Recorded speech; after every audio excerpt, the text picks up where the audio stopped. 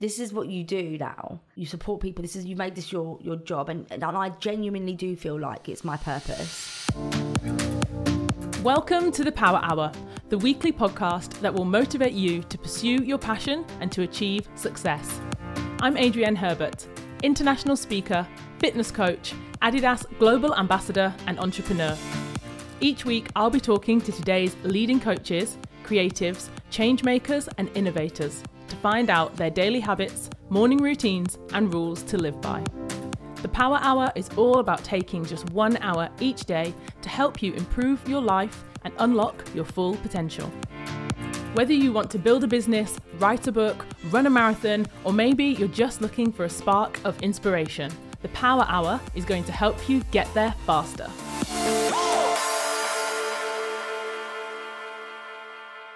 Hello and welcome back to the Power Hour podcast. Today I am joined by an incredible woman, an award-winning founder who in August 2016, at the age of 31, was diagnosed with breast cancer.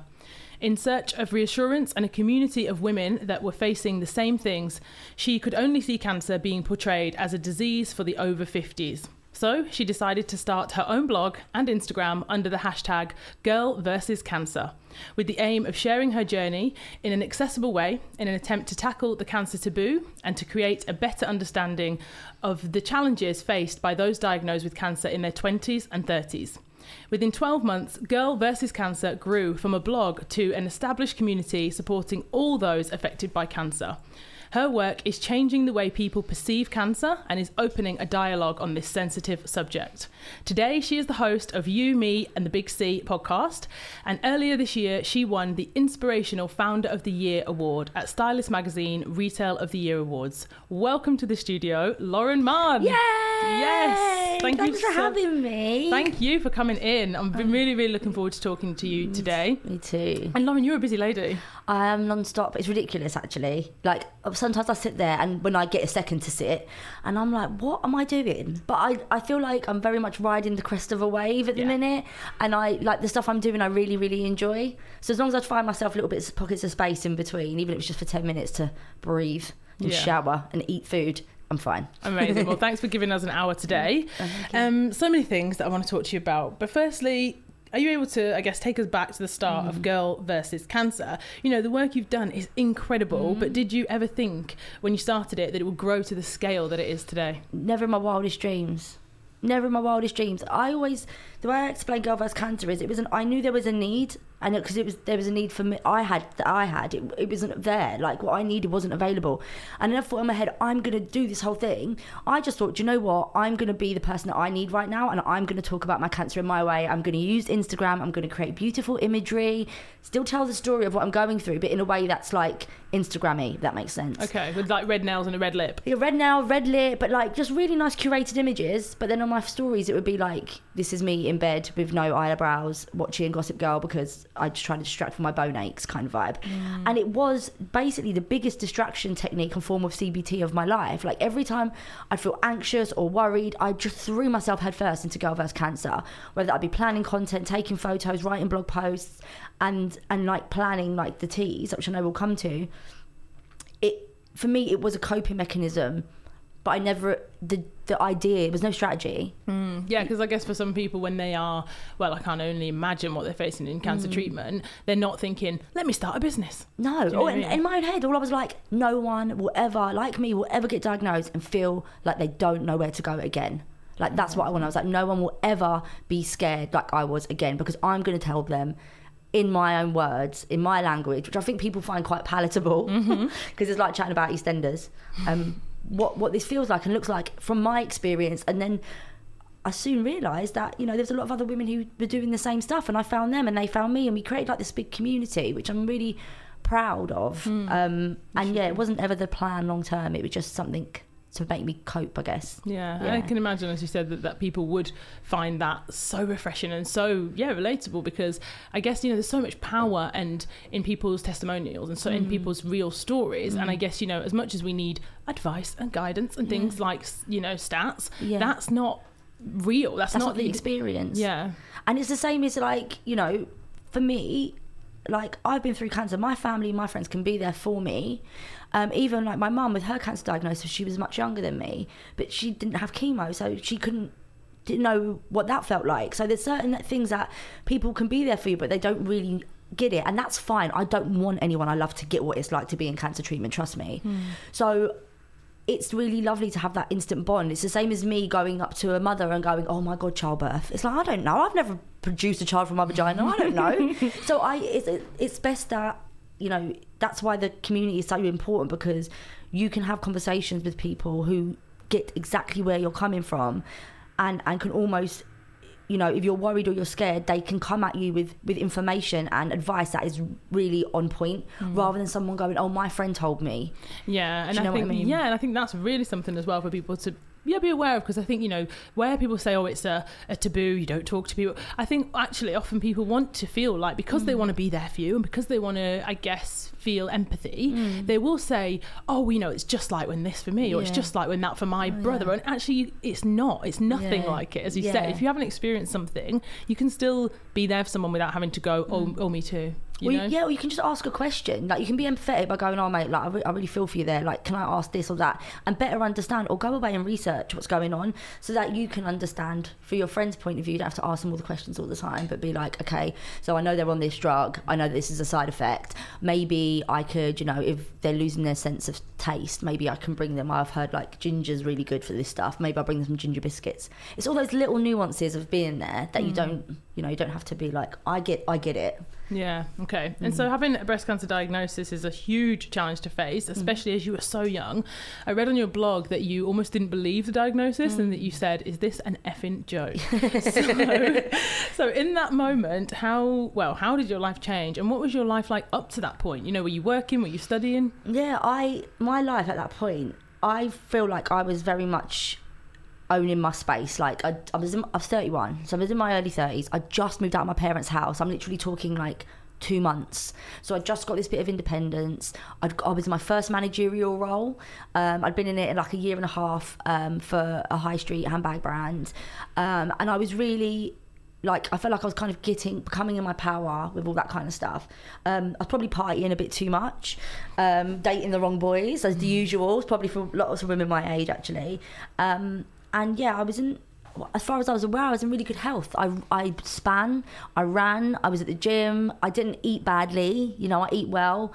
And yeah, so when it happened, it was such a shock to the system, especially because we don't have any breast cancer in my family, but also I don't have big breasts. So I have very small breasts, which I'm down with. I've had them my whole life, but I never really had a relationship with them because they weren't so...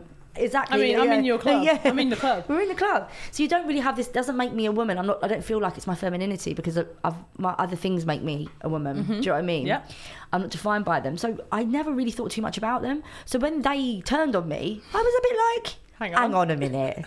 The girl with no tits got breast cancer.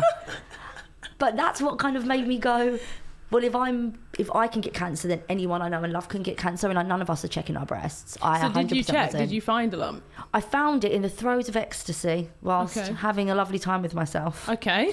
And I grabbed my boob and I was like, oh, which obviously put a dampener on things. And I was like, there's a lump, and it's quite big.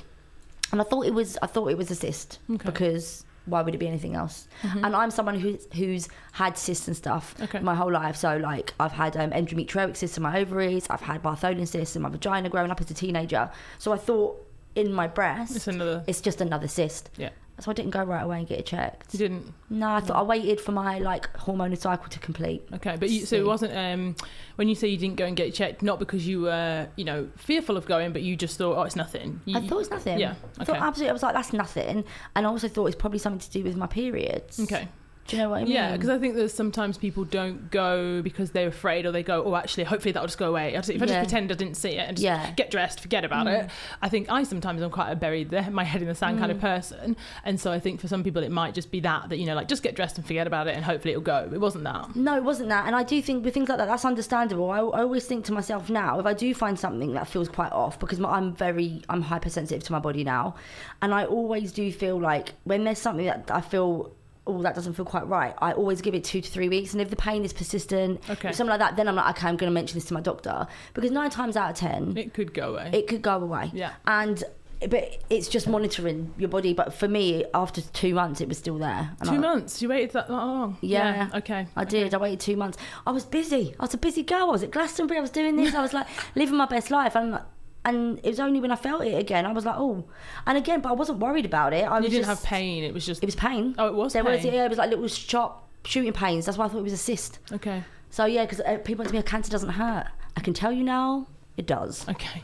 Yeah. It did hurt. So then you went and you did get the diagnosis. Yeah. And then, as I said, I can't imagine, but in that moment, whole life changed. Yeah, in an instant, in a flash. Like, that moment, I will never forget in my, like, well, obviously, but it's just that feeling of the world falling from beneath you. It is literally like that roller coaster. You know, when you go on those things that shoot you up in the air and then you drop, that's what it feels like. And it is that instant shock where I could hear my mum say stuff to the doctor and and I just weren't there. I was just in my head like, what? But in my head I was also like, oh my God, this is it. Because I've had health anxiety my whole life pretty much. So you were afraid. So I was like, I knew this was going to happen. I'm going to die. This is what's going to kill me. Oh my gosh. It was very scary. But then I said to her, I was like, I don't want to die. And she went, you're not going to. And I went, eh. Right. She went, look, we really do believe that we can cure this. We can get rid of this. This is a treatable thing. We've caught it in time, we believe. We've got to do more scans. But, you know, if you react well to the treatment, we know we can get rid of this. And all of a sudden, that changed my mindset. I was in shock, but all of a sudden, she was like, it's just going to be an inconvenience. So there's me. I rolled up to the pub afterwards because Mum went, what do you want to do? I was with my brother and my mum. And I went, I just want to go to the pub because we were right near my house. I went to the pub. All my close friends came and joined me. Bottle after bottle of Prosecco. And we're all sitting there. And I was just there going, oh, I'll be fine. This is the making, not the breaking of me. I'll make sure I make sure no other girl, like, I make sure everyone's checking their boobs. And this is going to be an inconvenience, but I can do it. And I think I was just in a bit of shock. But that's just typical me. I'm a little bit like, yeah, whatever, I'll be fine. But yeah, it took a while. It took a couple of weeks. I always say now when people get diagnosed and people say, like, what can they do for them? The first 2 weeks after diagnosis is very much like a bereavement period. Like, I really did feel like, you know, when you lose someone that you love, something bad happens, it's like that thing where you wake up every day and you forget for a minute. Yeah. And then it hits you. And because you're going, well, from my experience, and it depends on what stage your cancer's found, I guess, and how quickly they get you in, they wanted me to do fertility treatment and I was being referred to a different hospital. So almost like for 2 weeks, I got up every day, looked like me, felt like me. Nothing had really changed, but everything had. And it took a good 2 weeks for me to actually come to terms with the diagnosis. Sure. Yeah.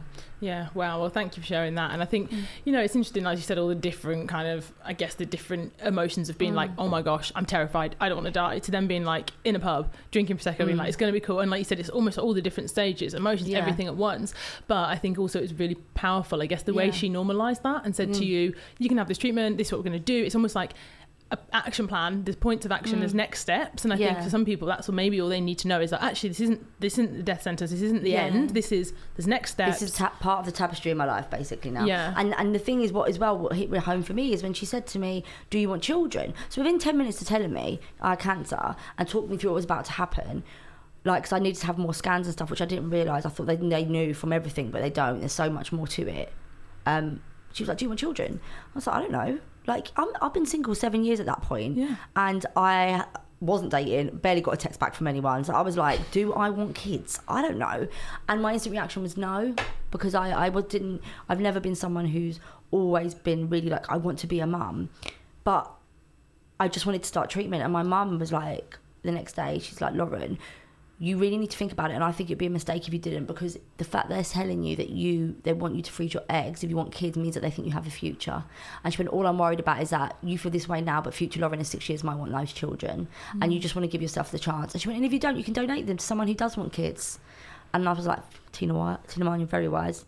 So I'm glad I did it. But I think those kind of things as well, putting things in place for a future, made me go in my head, okay, if this treatment works, I hopefully will have one. So it does shift the mindset a little bit. Yeah, and I think I honestly truly believe that mindset is so important to everything, but especially in moments like that, because I think, you only have to look at elderly people when they lose their partner, that, their husband or wife, they've been married for 60 years, one of them dies, and then within a year, the other one dies. It's like decline. Yeah, the mindset of thinking, I don't have anything to live for, and I don't want to live. And I think essentially, as you said, having that thing of looking forward and going, do you want to have children in the future? Because after this is all over, after the whole cancer thing's done, then what? Then your life's going to carry on. So it's really powerful. And so you started the blog took off, started the community, and then you designed a range of t-shirts. So tell us about your tit tees. My tit tees, that honestly, that happened kind of in line. So the day after I got diagnosed, I sat on the sofa with my best friend Sejal and my mum, and I had a bit of a cry, and I was having a bit of a wobble.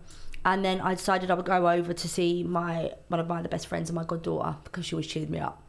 And as we were walking through the park, me and Sage were talking, and I was like, Sage, no one is checking their boobs. I went, none of us are doing it. Yeah. And she was like, I know. I went, I want to make sure people are checking their boobs. I said, I'm going to make t-shirts or something. I said, I'm going to put literally all the nicknames that I call boobs, like proper London slang, on t-shirts. And I was like, and just raise some money for charity and just try and raise awareness that breast cancer happens in young women, because I just really didn't know that. I really didn't. I knew of Chris Hellenger from Copperfield, but I really did think she was an anomaly. I didn't realise how much it is a thing. And that is literally the idea. And I started the tit tees with 500 quid, bought them all for £1 a unit, and sold 500 t-shirts. And I started selling them, I think it was the December. So I began chemo in the October, I started selling them in December, and they were sold out within like 4 weeks. Amazing. And it's grown obviously since then, and now they're stocked in Miss Selfridges. Yeah. And how many different designs do you have now? Oh my God, I think we were on 16. Wow. 16 different products on the site. It's really great, and I kind of do 2 collections a year. So I do Breast Cancer Awareness Month, and then I do World Cancer Day, and they're just really fun, and people really seem to love them. And what I love most is that lots of people in the cancer community buy them to wear in treatment, or they buy them, like I'm wearing my Fierce as Fuck t-shirt today because I've got my MRI this afternoon and I need it. So I'm like, I need to feel empowered, and that's the thing. You can wear them to represent yourself or someone that you love. I've got t-shirts that have love hearts on them, and you can either have them on both boobs, you can have them on one or the other, and they for me are to represent if you've had both your breasts removed, one or the other, or whatever breast was affected.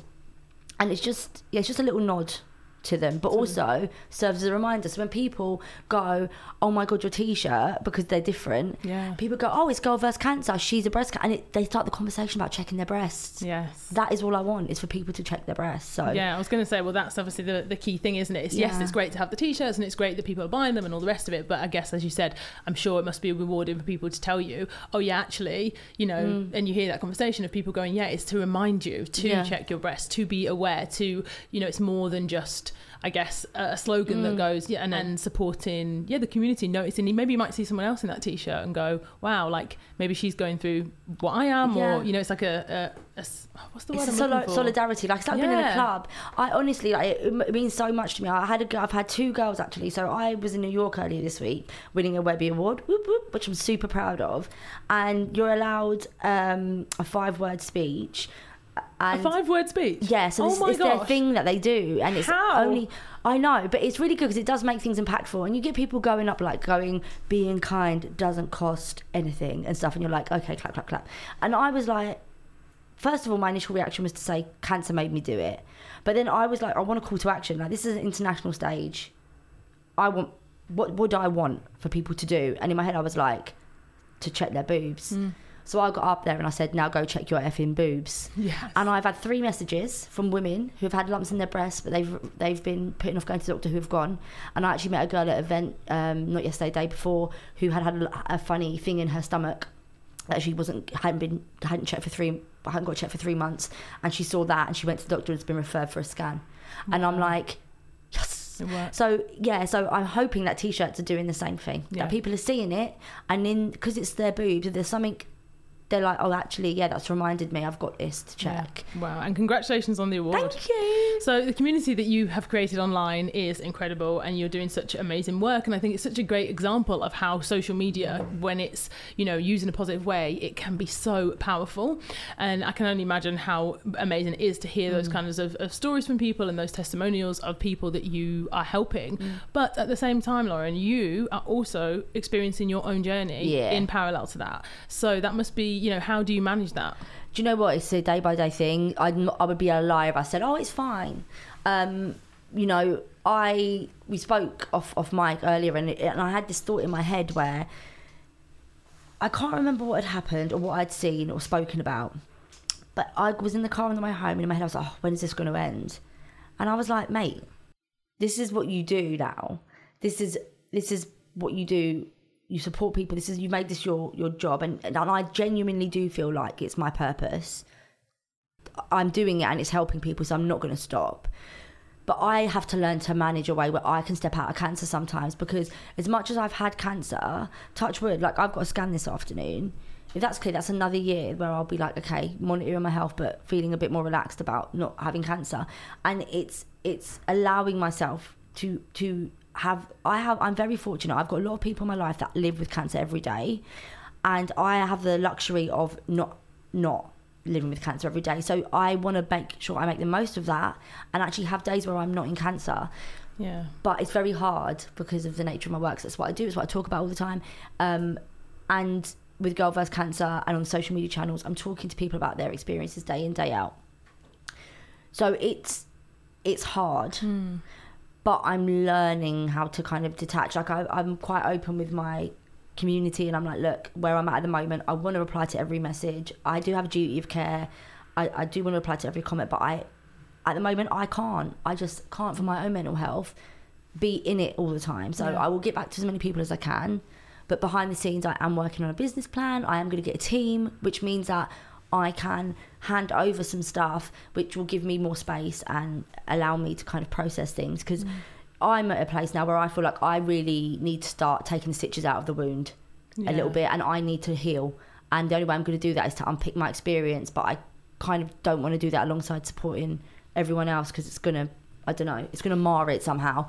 So I just it's a bit of a process, and it's something I'm trying to be kind to myself about, because I think there's a right or wrong way.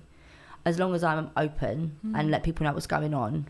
And you don't, of course it's fine, because you don't owe anyone an explanation, or you're not obliged to. As you said, you've chosen to create this community and I guess become a spokeswoman for breast cancer, which is brilliant. But also, as you said, for your own mental health, I just feel like, as we talked about with health anxiety, like taking on board other people's, if they're right in the moment, or maybe they've just been diagnosed, maybe there's just a different place in their journey. I think, I don't know really how you would manage doing both without just feeling like your whole life is around cancer and just everything's cancer. Sometimes you probably want a day off from cancer, right? Exactly. But I also feel like Girl vs Cancer, the ideas I have and the things I want it to be, I'm not there yet.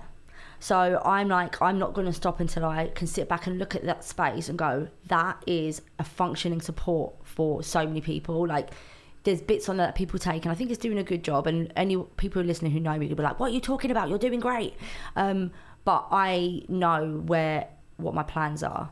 And I think when they come to fruition, I will then be like, yes. Well, you say that, but if you're anything like me, Lauren, I feel like you are going to... honestly, because I know it in you. You're ambitious, and you're going to reach that, and you're going to go, I've done this, and you're going to raise that bar higher, and you're going to do more and more. And that's a brilliant thing. It's good to reflect and take a break, but I think there ain't no signs of stopping you. I know. I'm kidding myself, aren't I? Yeah, so let's talk about your latest challenge. You are running the Vitality 10K race in London this summer. And am I right in thinking you will be running that race in your underwear? In my undercrackers. Yes. How's the training going? So I before I got ill, I ran the Vitality 10K, and I ran it sub 1 hour. Yes. And I really enjoyed it. I really, really did. I've been trying exercise since I've been in recovery. It's been bit push pull. So I'll get really into it. I'll be doing loads of it, and then I'll get an injury or something. So I'm in medical menopause, and my bone density, I'm sure, has been impacted by the chemo. I've broken 2 toes in 6 months. Last week, my knee sublux, which is when your kneecap kind of like disconnects a little bit, but not a complete dislocation. Was it painful? Do you know how I did it? I got off the sofa to make a cup of tea. Not running, not training. Nothing. And both times I broke my toes, I kicked the sofa, and the other one was I kicked a step. Right. So, and that was like just being in my house. So it's not from doing, but obviously that impacts my exercise because then I have to rest it, and then I get frustrated. So part of me is like, is running really going to be my sport? Because I feel like the universe has been like, woman. Stop running. But also I'm aware of the fact that because of the menopause and stuff, my body is different, and you know, things will pop and click out of place a lot easier because it's not as lubricated as it used to be.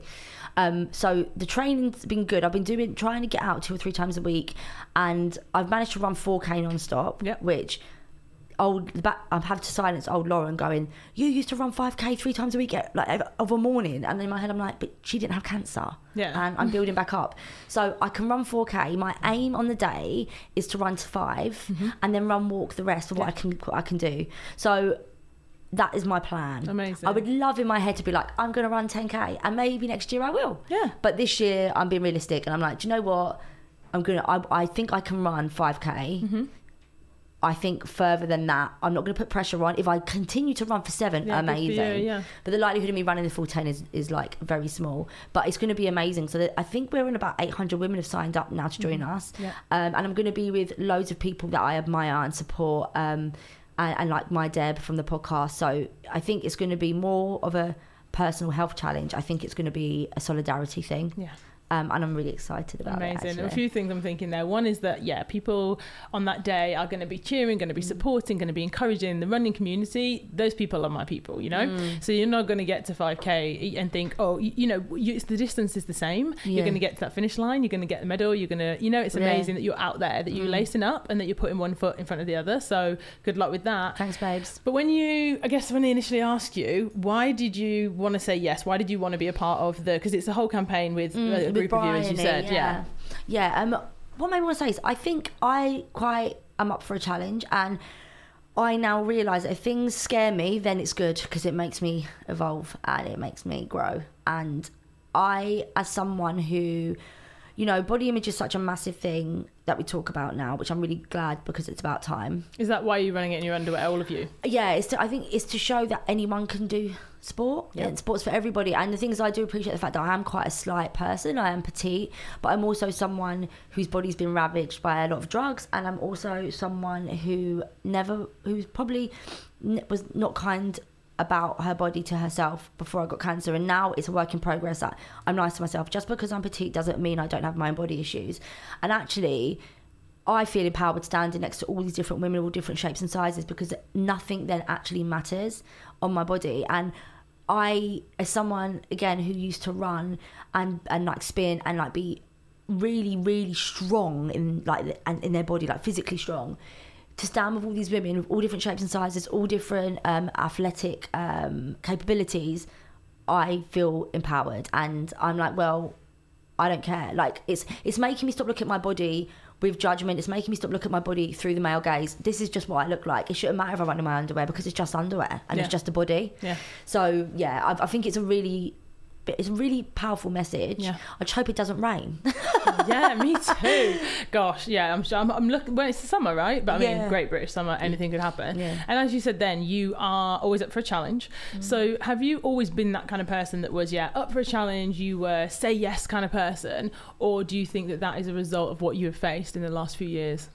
I think I definitely say yes more, but I definitely say no more now than I did before. Before I'd say yes to a lot of things that I would. But it wouldn't be like, so the reason why I signed up to the 10K last time was at work and they were doing it and I'd never run a distance like that. I hadn't really run for a long time, just on the treadmill. And I was like, I want to challenge myself to do it. So I signed up and it almost gave me, well, you've got to do it now because you signed up to this. But I would say yes to a lot of, I think I would like to do that one day, maybe wouldn't. I'd be like, I'll do it next year or something. And I'd say yes to people, like, if someone invited me to something, I didn't really want to go, but I'd say yes, I didn't want to let people down. Now it's kind of flipped, and it's those bigger things and those things that I've always wanted to do that I say yes to and make plans for, because I know tomorrow is no longer promised. And it's actually the things that I know I don't really want to do, I don't say yes to everything anymore. I'm like, do you know what? I would love to say I'll be there, but can I just tell you nearer the time, because I'm just not feeling it, or I don't know where I'm going to be. And actually, I'm going to be in Manchester that morning, so I don't have time. I mean, I'm still learning because hence my busy schedule. I do say yes to a lot of things, but they're things that I really want to do. So I think it's quite weird. Yeah, so you're learning the power of saying yes to the things, but as you said, saying no is so powerful, because I always say when you say no to one thing, you then say yes to something else. Yeah. So you say no, I don't want to go to that thing, kind of out of obligation. We all do that. I still do that, even though I've talked about it. Yeah, I say, yeah, okay, yeah, for sure, yeah, I want to, and you run yourself crazy trying to get there and be there and do everything, and it is, as you said, maybe out of a feeling of obligation, when actually if you said no to that, then in that moment you're choosing yourself. Yeah, exactly, and that's a really powerful thing. So I do feel like, in terms of, like the Webby Awards is a prime example. I know it's like a physical challenge, but in my head I was like, if I win this award, I am getting myself to New York and I'm going to receive it, because this is a massive moment. Whereas I feel like Lauren pre-cancer would have been like, that would be nice to go, but it would cost me this money, and then like I've got to take time off work, and I would find reasons not to. Whereas now I'm like, girl, life is short and you're never going to regret going to that award ceremony, but you will always think back and go, oh, maybe I should. Yes. So it's that, I always think, will I regret not doing that? And if the answer is yes, and I'll do it. Yeah. And do you have any other things? So I've seen you've been travelling actually quite a bit. Yeah. So some of those things. But do you have any other things that you're, I guess, planning to do and ticking off and saying yes to? I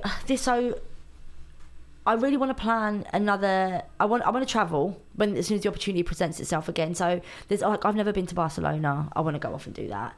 I went to the marathon this year with Deb, and we recorded a podcast, and in my head I'm like, I would love in my head to think I would do it next year, but I'm not putting that pressure on. What I'm trying to do is I would like to keep running and see where I'm physically at in December, and if I'm there in December, then I know we'll get a media spot.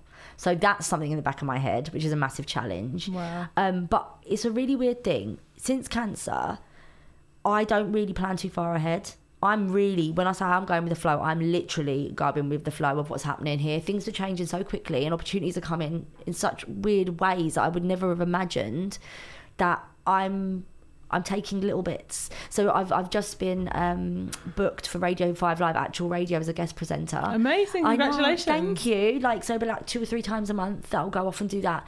And it's those little things that to me are like the exciting things I've got planned. Yeah. But I would love to travel again this year. Yeah. I really would. I've been to New York. I'd love to go back to LA again and actually have some time there. And me and my best friend are planning India for January. Great. So there's like little things I've got my eye on, but I don't think too far into the future. I try and which is probably a bad thing. That's why I keep myself so busy doing everything now. But I like to think in 6 little 4-5 month pockets and go, I would like to get this much work done or do this by then. I think that's fantastic. And as you said, tomorrow isn't promised, and that's not because you've had cancer. That's for everyone, unfortunately, because and that's not to scare people or whatever. I've talked about this before, how I live with this sense of urgency, and yes, I have had an experience that's led to that, but also anyone can. You can literally step outside and I don't know, whatever, get hit by a bus, and it sounds very cliche, but it's not for anyone, not just for people who've had an illness. No, and that's the thing. It's like, we're not saying, oh, tomorrow's not promised, you could die. It's just more like, your time is so precious on this earth, and you've got to make it count, right? But that's what I've learned. I've actually got to make it count, tattooed underneath my bad boob, and which is now a good boob, hopefully. And that is what, for me now, that is the reason why I feel I beat myself up when I don't make the most of the time that I have, because people are like, you're so busy. I'm like, yeah, but because I want to do things. I don't really want to sit at home and just lull about, because I feel like I could be getting stuff done that will benefit me long term. Make those little steps, make those little, whether it be exercise, whether it be sending that email, whether it be running that bath, whether it be booking that bloody plane ticket because I want to go. It's all those little things that, it's not a big decision to make. It's the summary of all the little actions, right? Yeah, definitely. And that's what I try and do with my time now.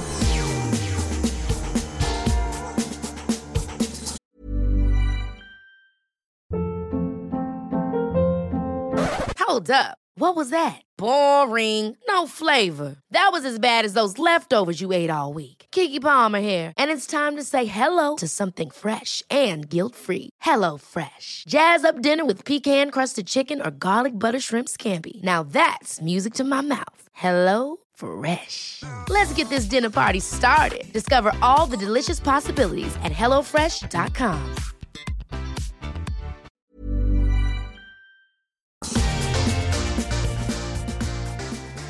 Amazing. Yeah. So speaking of time, Yes. let's talk about the power hour. Yeah. So, you know, I'm an early bird. You know, Yeah. I utilize the morning, and it's not just about the earliness. It's more about the fact that I believe that I really truly believe that having a start to your day that is structured, that is, you've created that. It's not, you're not on everyone else's time. And I said to someone recently, you know, if you don't reclaim your time and plan it, someone else will claim that time. Someone else will say, can you do this for me? Can you be there? Can you say that you're going to be, you know, even kids, you know, emails, work. So yeah, big fan of kind of cultivating time for yourself. So I'd love to know, what time do you get up in the morning and what's the first hour of your day like? It varies so much. Yeah. So like, I'm really trying to give myself a little bit of a routine at the moment because I don't have one, because things are so up in the air. I'm here, there and everywhere.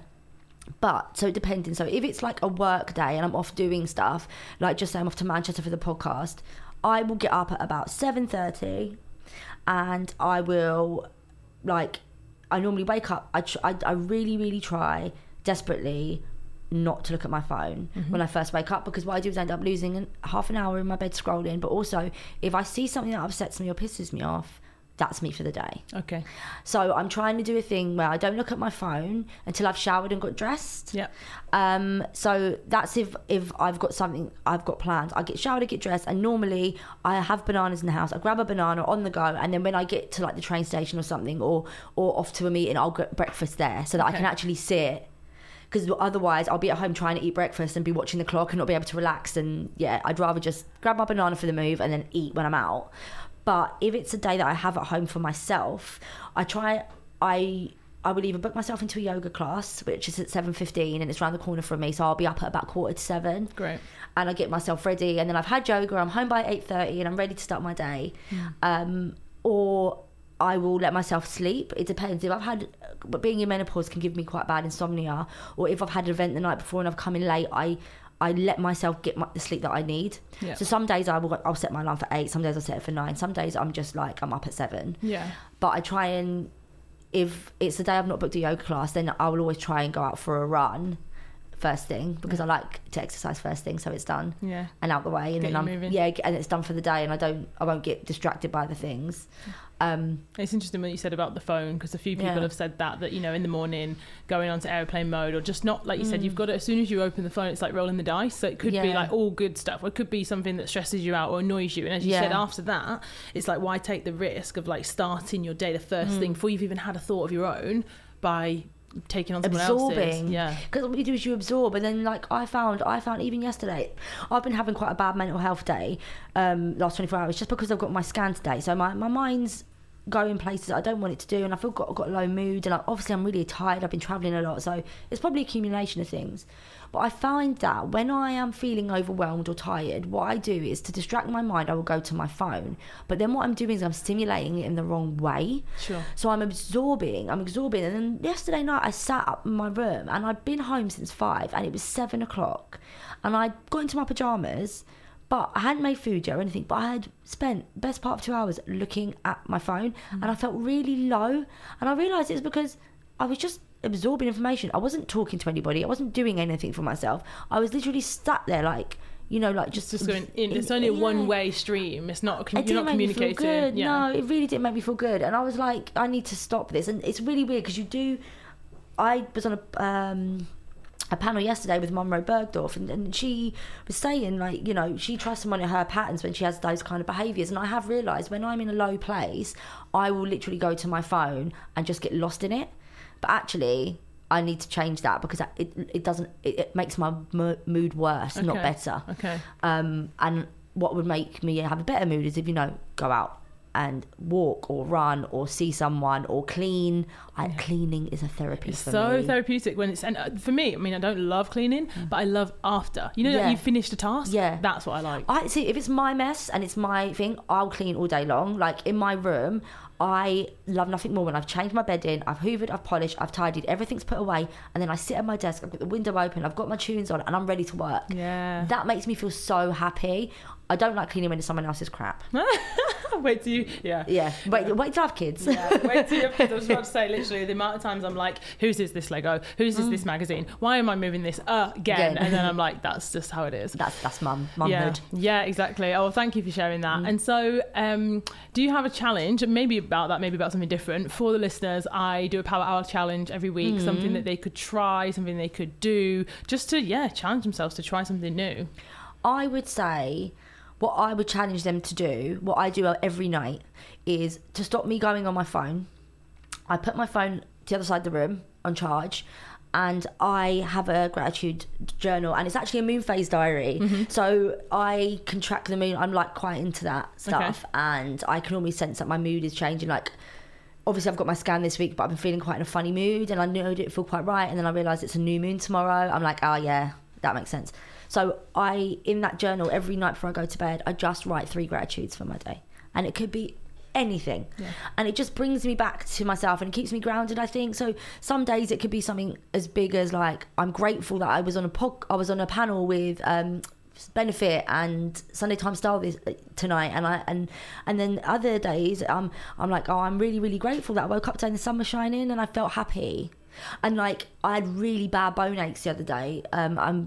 And I was trying not to freak out, and I know it's because of my menopause and fatigue and stuff, but I woke up, I took painkillers in the morning. When I woke up, it was gone, and that was my gratitude that night. I was like, I'm so glad I woke up and the pain was gone this morning.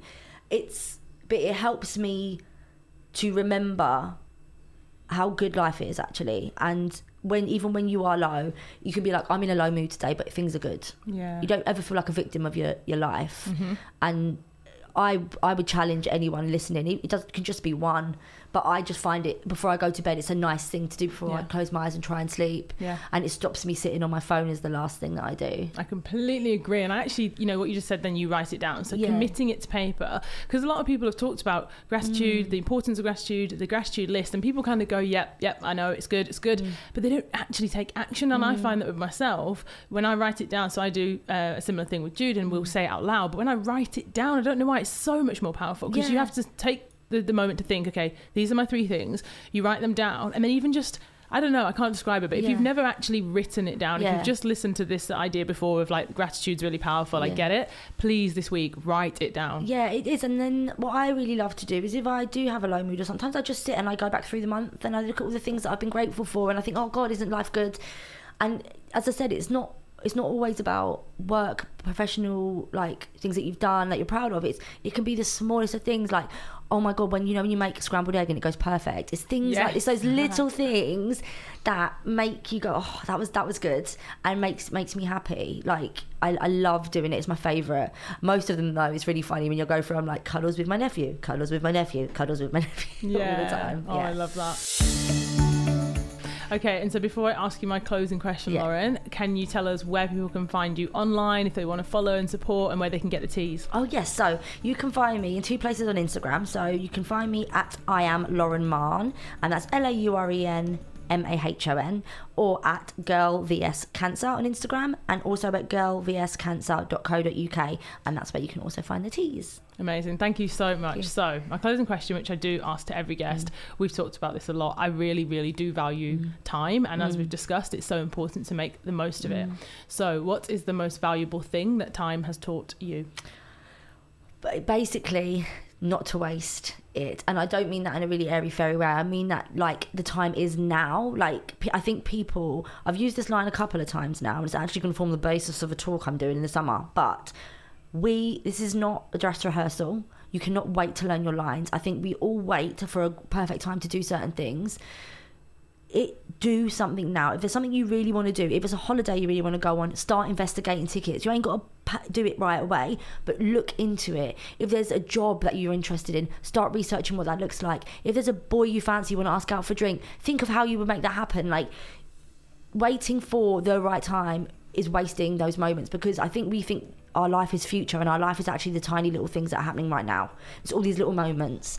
So it's making those little moments mean something as much as you possibly can.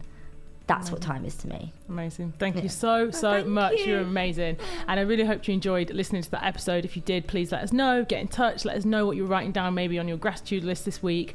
And share the show as well if you think someone else would value from hearing Lauren today. Thank you so much. Don't forget you can rate and review and subscribe and all those good things. Thanks so much for listening. Thanks, Lauren. Bye. See ya.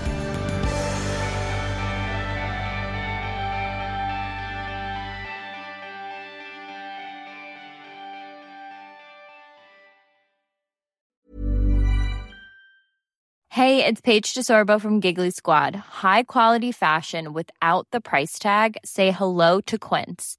I'm snagging high-end essentials like cozy cashmere sweaters, sleek leather jackets, fine jewelry, and so much more. With Quince being 50 to 80% less than similar brands. And they partner with factories that prioritize safe, ethical, and responsible manufacturing. I love that. Luxury quality within reach. Go to quince.com/style to get free shipping and 365-day returns on your next order. Quince.com/style.